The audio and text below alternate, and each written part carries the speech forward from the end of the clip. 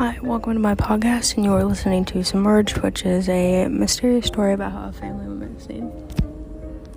Portland, Oregon police got a questionable call from some folks. On December 7th, 1958, Kenneth Martin, 54, and his wife Barbara Martin, 48, and their three daughters, Barbie, 14, Virginia, 13, and Susan, 11, or other known as the Martin family. The family suddenly disappeared without a trace where to.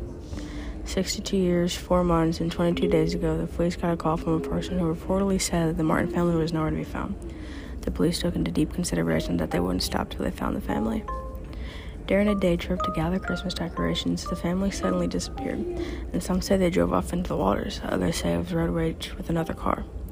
United States Navy member Donald Martin left home 7 months after the family's disappearance. Seems odd, right?